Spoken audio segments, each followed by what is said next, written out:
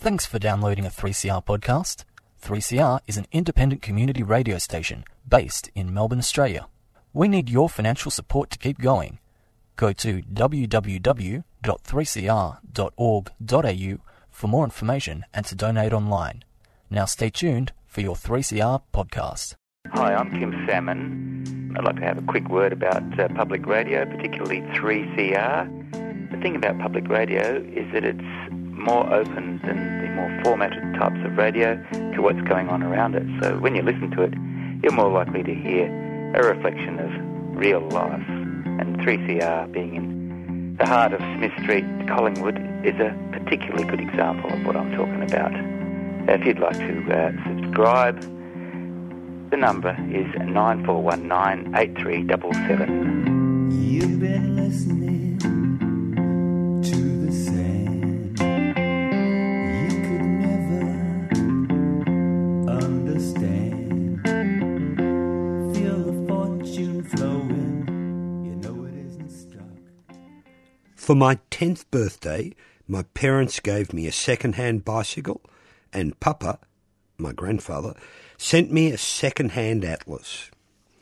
Already I was an enthusiastic cyclist, though I had never before owned a bicycle, and soon after my birthday, I resolved to cycle to India one day.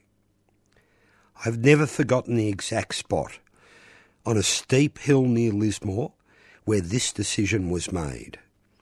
Halfway up, I rather proudly looked at my legs, slowly pushing the pedals around, and the thought came, if I went on doing this for long enough, I could get to India. Devala Murphy.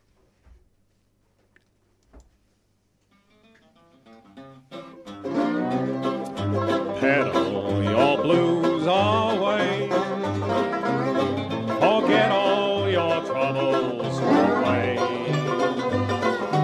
Hop on your bike anytime you like and pedal your blues away. Banish those blues away. Join us on a trip to India and other parts. You're listening to the Yarrabug Radio Show here on Radical Radio 3CR. Podcasting, streaming, or listening on the transistor in the kitchen. 855 on the AM dial. Many thanks to Amy Goodman and Democracy Now! And you're very lucky to have us here, Faith and myself. Welcome to the Yarrabug Radio Show. And we're going to have a lovely trip down memory lane and look at news and events, plus the most fascinating life of Devala Murphy. Good morning, Faith. Good morning, Val. Lovely and crisp enough? It was beautiful. It is, actually. Yep, very, I was just thinking, autumn still is the best time of year. There's a hint that it's going to pour later on, a certain dampness, but it hadn't happened yet. So, No. Yeah, all good. All good. Fascinating couple of days. And look, on that note of, I'm going to slide straight into a bike moment, actually. On that comment of yours, it must fit into some sort of Goldilocks zone, the weather yesterday. It's cold enough to be rugged up, not so cold that actually you need long gloves, and the sun is shining, and it is just perfect cycling weather. Yeah. Absolutely magical. And look, I hadn't ridden down Canning Street, I don't think, for about 5 or 6 years. Ah. And it was just one of those peachy days yesterday. And I usually do a capital city trail, and I thought, oh no, it just looks so good. One straight line, a slight northerly at my back. Yeah. It is still the lovely super bicycle superhighway in Melbourne. And one of those few spots where you can see 3 kilometres in front of you in a straight line, ending in those lovely trees at the round the museum there. Yeah. It really quite special. And actually that's the first time I've seen that new roundabout, which has fundamentally changed that intersection completely. Had everything. Down the ride, I had a young fella on a fixie behind me who had to brake every now and then, which was quite funny. Anyway, it was just one of those days. Magical for cycling. It was. Yeah. I think is autumn the season with the least wind? I think it probably is. And I think that's what can make these days feel so magical. Besides the sun, and it's a nice enough temperature that you can rug up and wear a few clothes, but it's not with the sun. You're not sort of buried in cold. Yes. And actually, building up a little bit of an inside sweat is good. Is nice because it warms you up. Anyway. Lovely. Plenty of people out and about, of course, but it was just nice to ride Canning Street again. It was really open slather. Yeah. And I had a similar bike moment just over a week ago in Creswick on a gravel ride there, an organised ride. Yep. But a very well organised ride, a beautiful, beautiful ride at the Dirty Pig and Whistle. There we go. English roast lunch. And again, gorgeous sunny morning. Started with the long gloves on, but by the time you've gotten up that first hill through the forestry school, it's just peeling off all the layers and setting off for a day's ride in the sunshine. A ride to a hot lunch. What could be better? Won the raffle at the Creswick Market, so that was a bonus. What was the prize? Oh, a hamper full of goodies from the market. So spent a fortune at the market on the most gorgeous handmade foods, and then won Extra. Won everything we'd bought. But wasn't complaining because it's all... it's become one of your bike moments. How many raffles have you ever won? A few.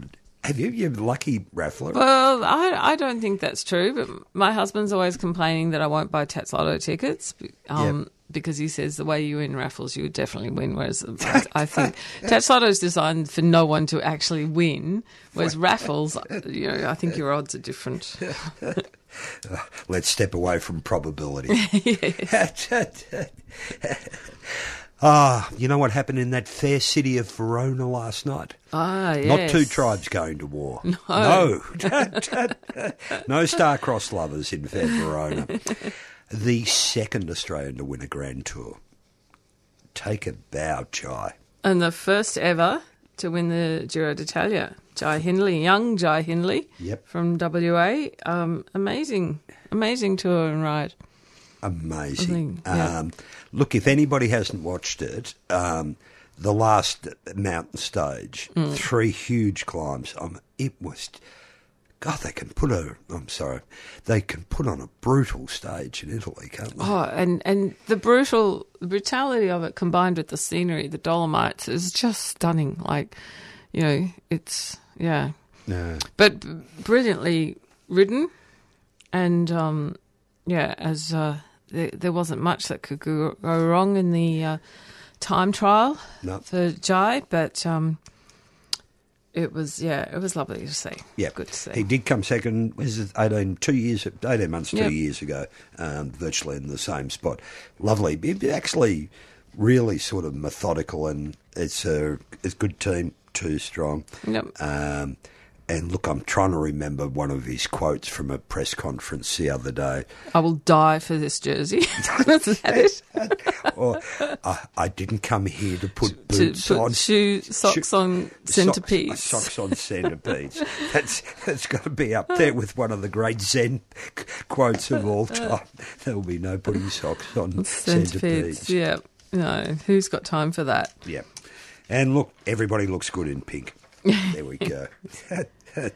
Any other news? Yes. Also in news and not so happy news, just almost a week ago, a young woman near Kako was killed when she was riding her bike on King Street in the city, which is very sad. I haven't heard a lot about the details, but it appears she's lost her balance for some reason, and because there was a very large truck very close to her, she was killed by that. So a really sad outcome obviously for her family and friends, and everyone else who rides or hopes to. And our condolences to everyone who knew her. I think her family have been out to Australia. And there's a lot of flowers and that at the scene.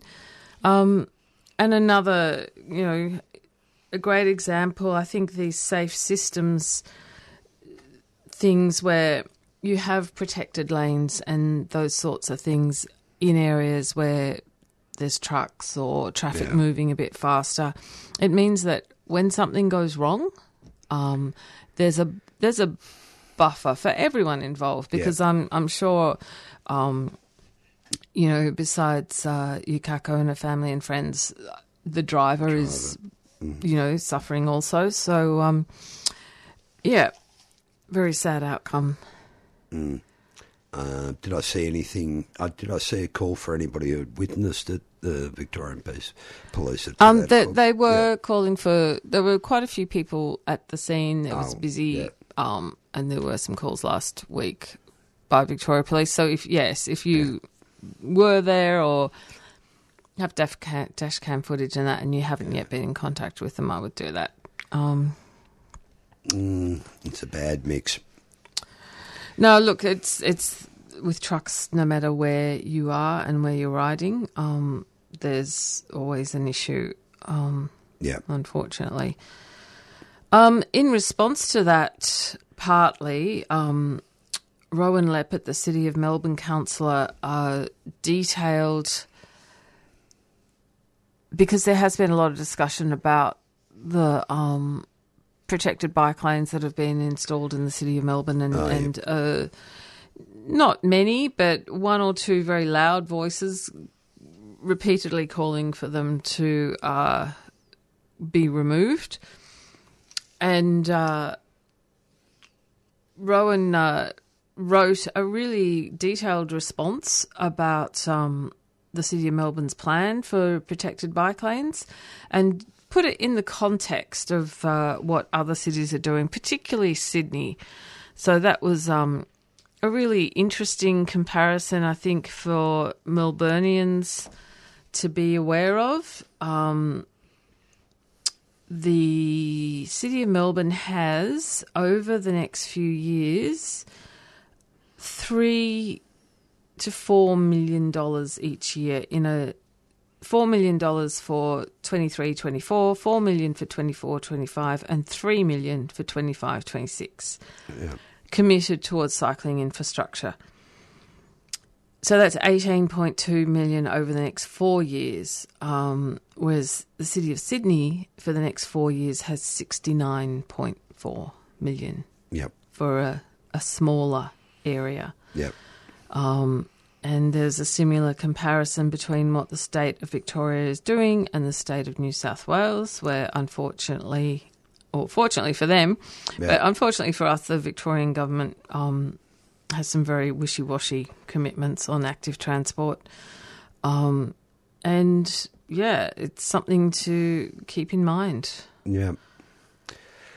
And it's not as if Sydney's starting off from a low base. That's why they're spending money. So there's no excuses for that.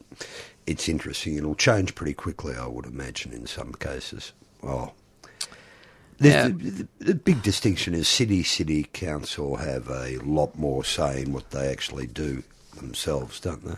Well, I think the big distinction is there's an active transport minister in New South Wales who's committed to spending millions on active transport, and in Victoria we have a Labor government who have gone out of their way to slow down the building of infrastructure for cyclists. Well, not even spend the money they allocated to it. No. So it's a bright new world sometimes, but you've got to keep an eye on the details because that's what's happening underneath. We're going to be back with a bit of a travelogue just after this break. 3CR would like to thank our Yarrabug program sponsor, Backrow's Second Chance Cycles, for their financial support. Second Chance Cycles is a fantastic community workshop that recycles bikes, trains people in bike mechanics, and sells bikes to the local community. If you have a healthcare card, they'll give you a bike free of charge.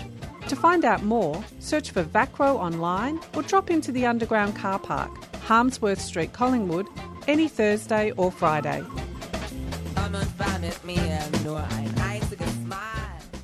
And you're back listening to the Yarrabug Radio Show with Faith and Val. We're now going to talk about Devla Murphy. Devla, unfortunately, also died last week. She was aged 90, so it was 1931 she was born. Yep. And an incredible travel writer, and for much of that travel, she used a bicycle. Never rode a car, never had a licence. Travelled all around, wrote 26 travel books. Yep. Donkeys, trains, Mules and carts, and bicycles. This is where do you want to start with this? This is such a... God, it's an interest. Her life touches on some of the most fascinating things. She has a very unique outlook and point of view, and that starts with, that she sees everything in a very straightforward way. Yep. And so grew up in quite poverty. Yep. And so then, but also I think temperamentally just didn't need much compared to it. Didn't need anything beyond food, Yep. beer and whiskey, Cheddar. cheese, Yes. and cigarettes. But had that sufficiency, and then this very straightforward view to just going and doing something. Nothing was complicated in her mind. You just did it. Her father was the regional librarian. Apparently, when she died, had over 9,000 books in her own book collection, apparently. And her mother got very sick after she had her. Yep. Rheumatoid arthritis and became an invalid. Yep. So her early life was quite curtailed. She was, as your introductory reading was from Devla's Fulchel, book, and described when she got her first second-hand bicycle. So that was at 10 she decided to ride to India. Yep. But it was not until she was 31, and that was because she left school at 14 to become her mother's full-time carer, and she stayed, and then as her father aged, she looked after him, and then and it wasn't until both of them died when she was 31 that she had that freedom to really go and do what she wanted. She'd done a couple of little trips. Her mother had encouraged her to get away for a couple of weeks, but she always had to go back to Waterford. Yeah.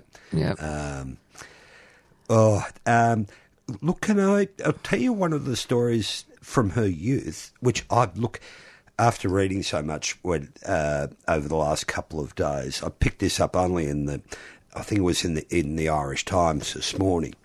When she was about 12, don't think she went to boarding school for a couple of years.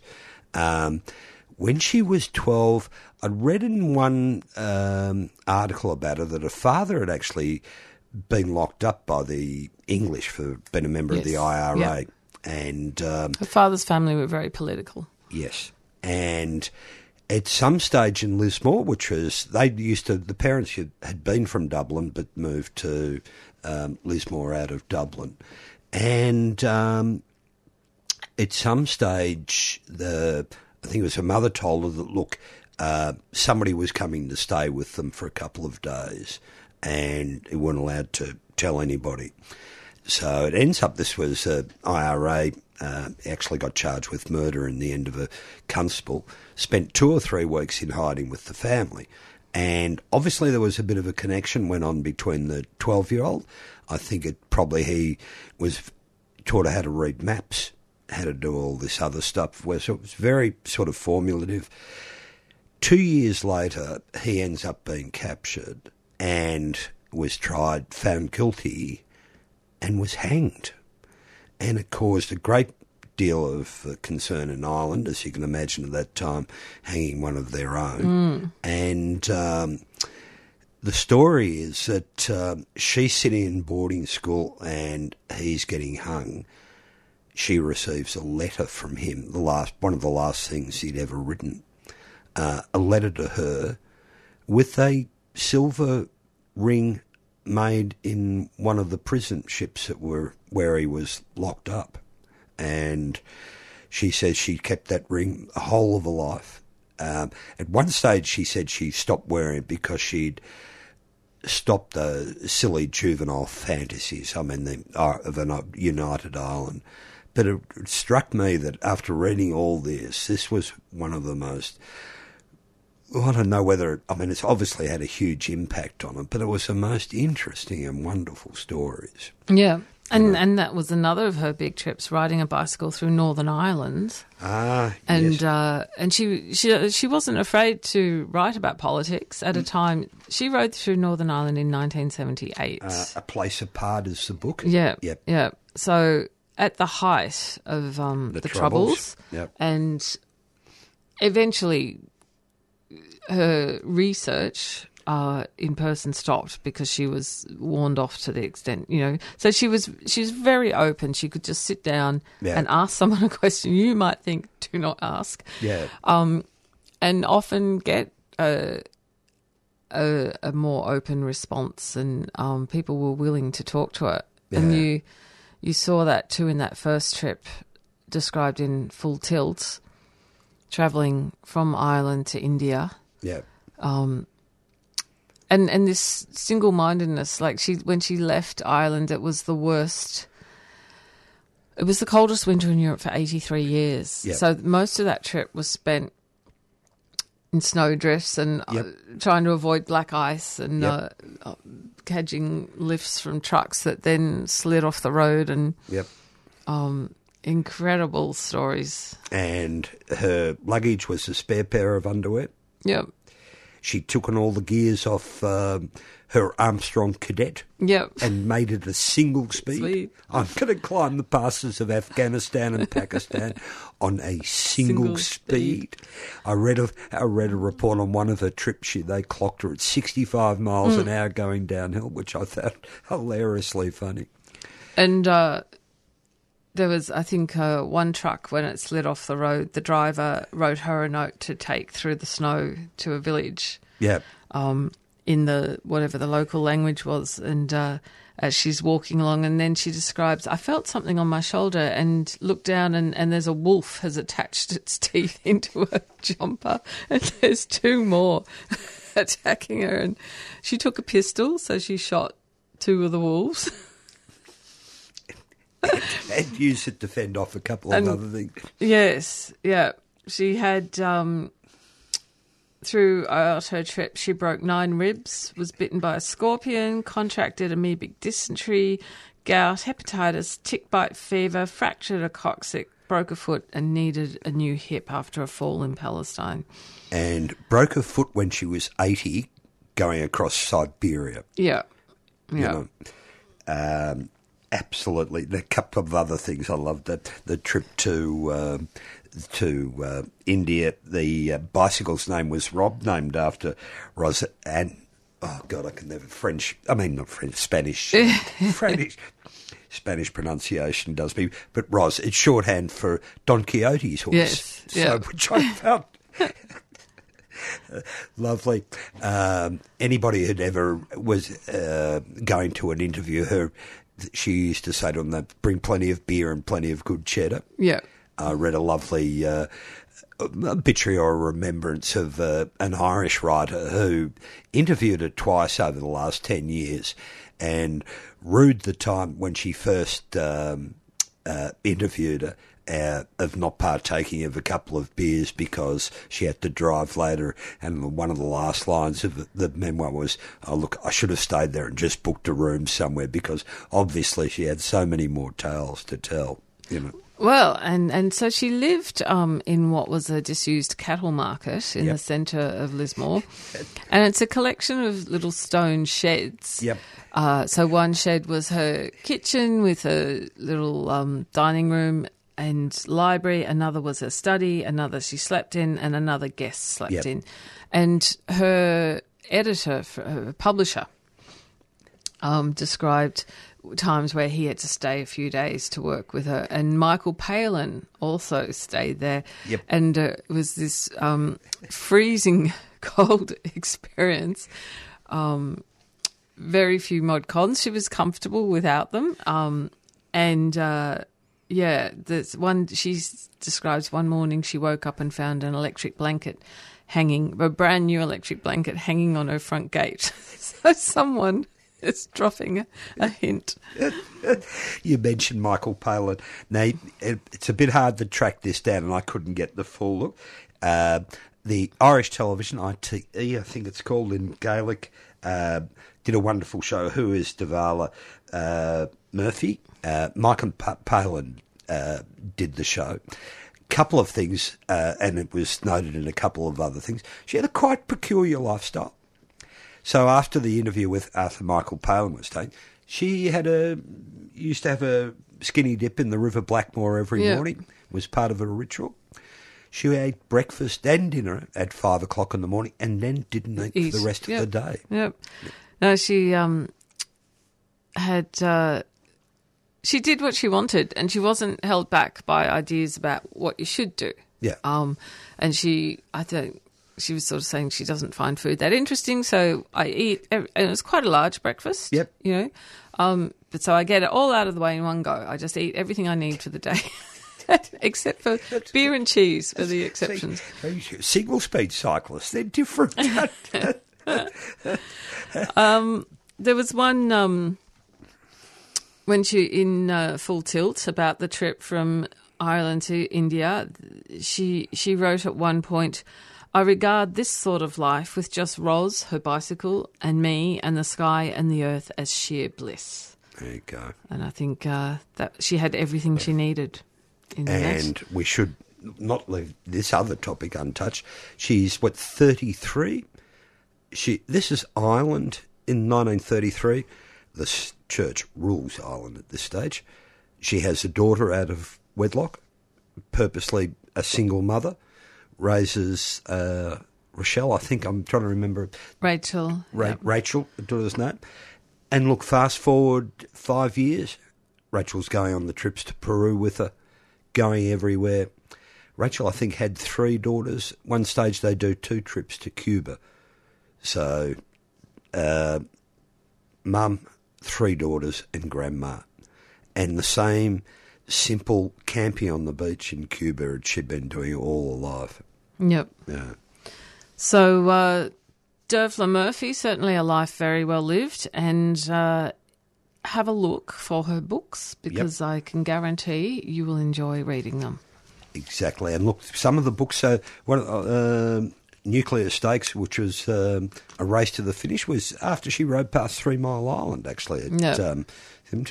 Kenya, Zimbabwe, Romania, Rwanda, the Balkans, the Gaza Strip, West Bank, Birmingham, a couple of cities in England. She had a very prolific and very political towards the end of her life. Yeah. I think I'll just go out. There's one other quote which I'll probably touch on. She had a love-hate relationship with tourism, which she could see coming. And here's a quote from some of the tourists that she ran into in Afghanistan, I think, in Full Tilt. For them, travel is more a going away from rather than a going towards. And they seem empty and unhappy and bewildered and pathetically anxious for companionship, yet are afraid to commit themselves to any idea or cause or any other individual. I think one of her other phrases was, buy a guidebook, work out where everybody else is going and you go in the opposite direction. Do yourself a favour. There's some wonderful stories in her life and some wonderful writing praising her in the last couple of weeks, on the last couple of days. Been really good. Yep. And that's definitely all we have time for today. Coming up next is Shebop. You've been listening to a 3CR podcast produced in the studios of independent community radio station 3CR in Melbourne, Australia. For more information, go to allthews.3cr.org.au.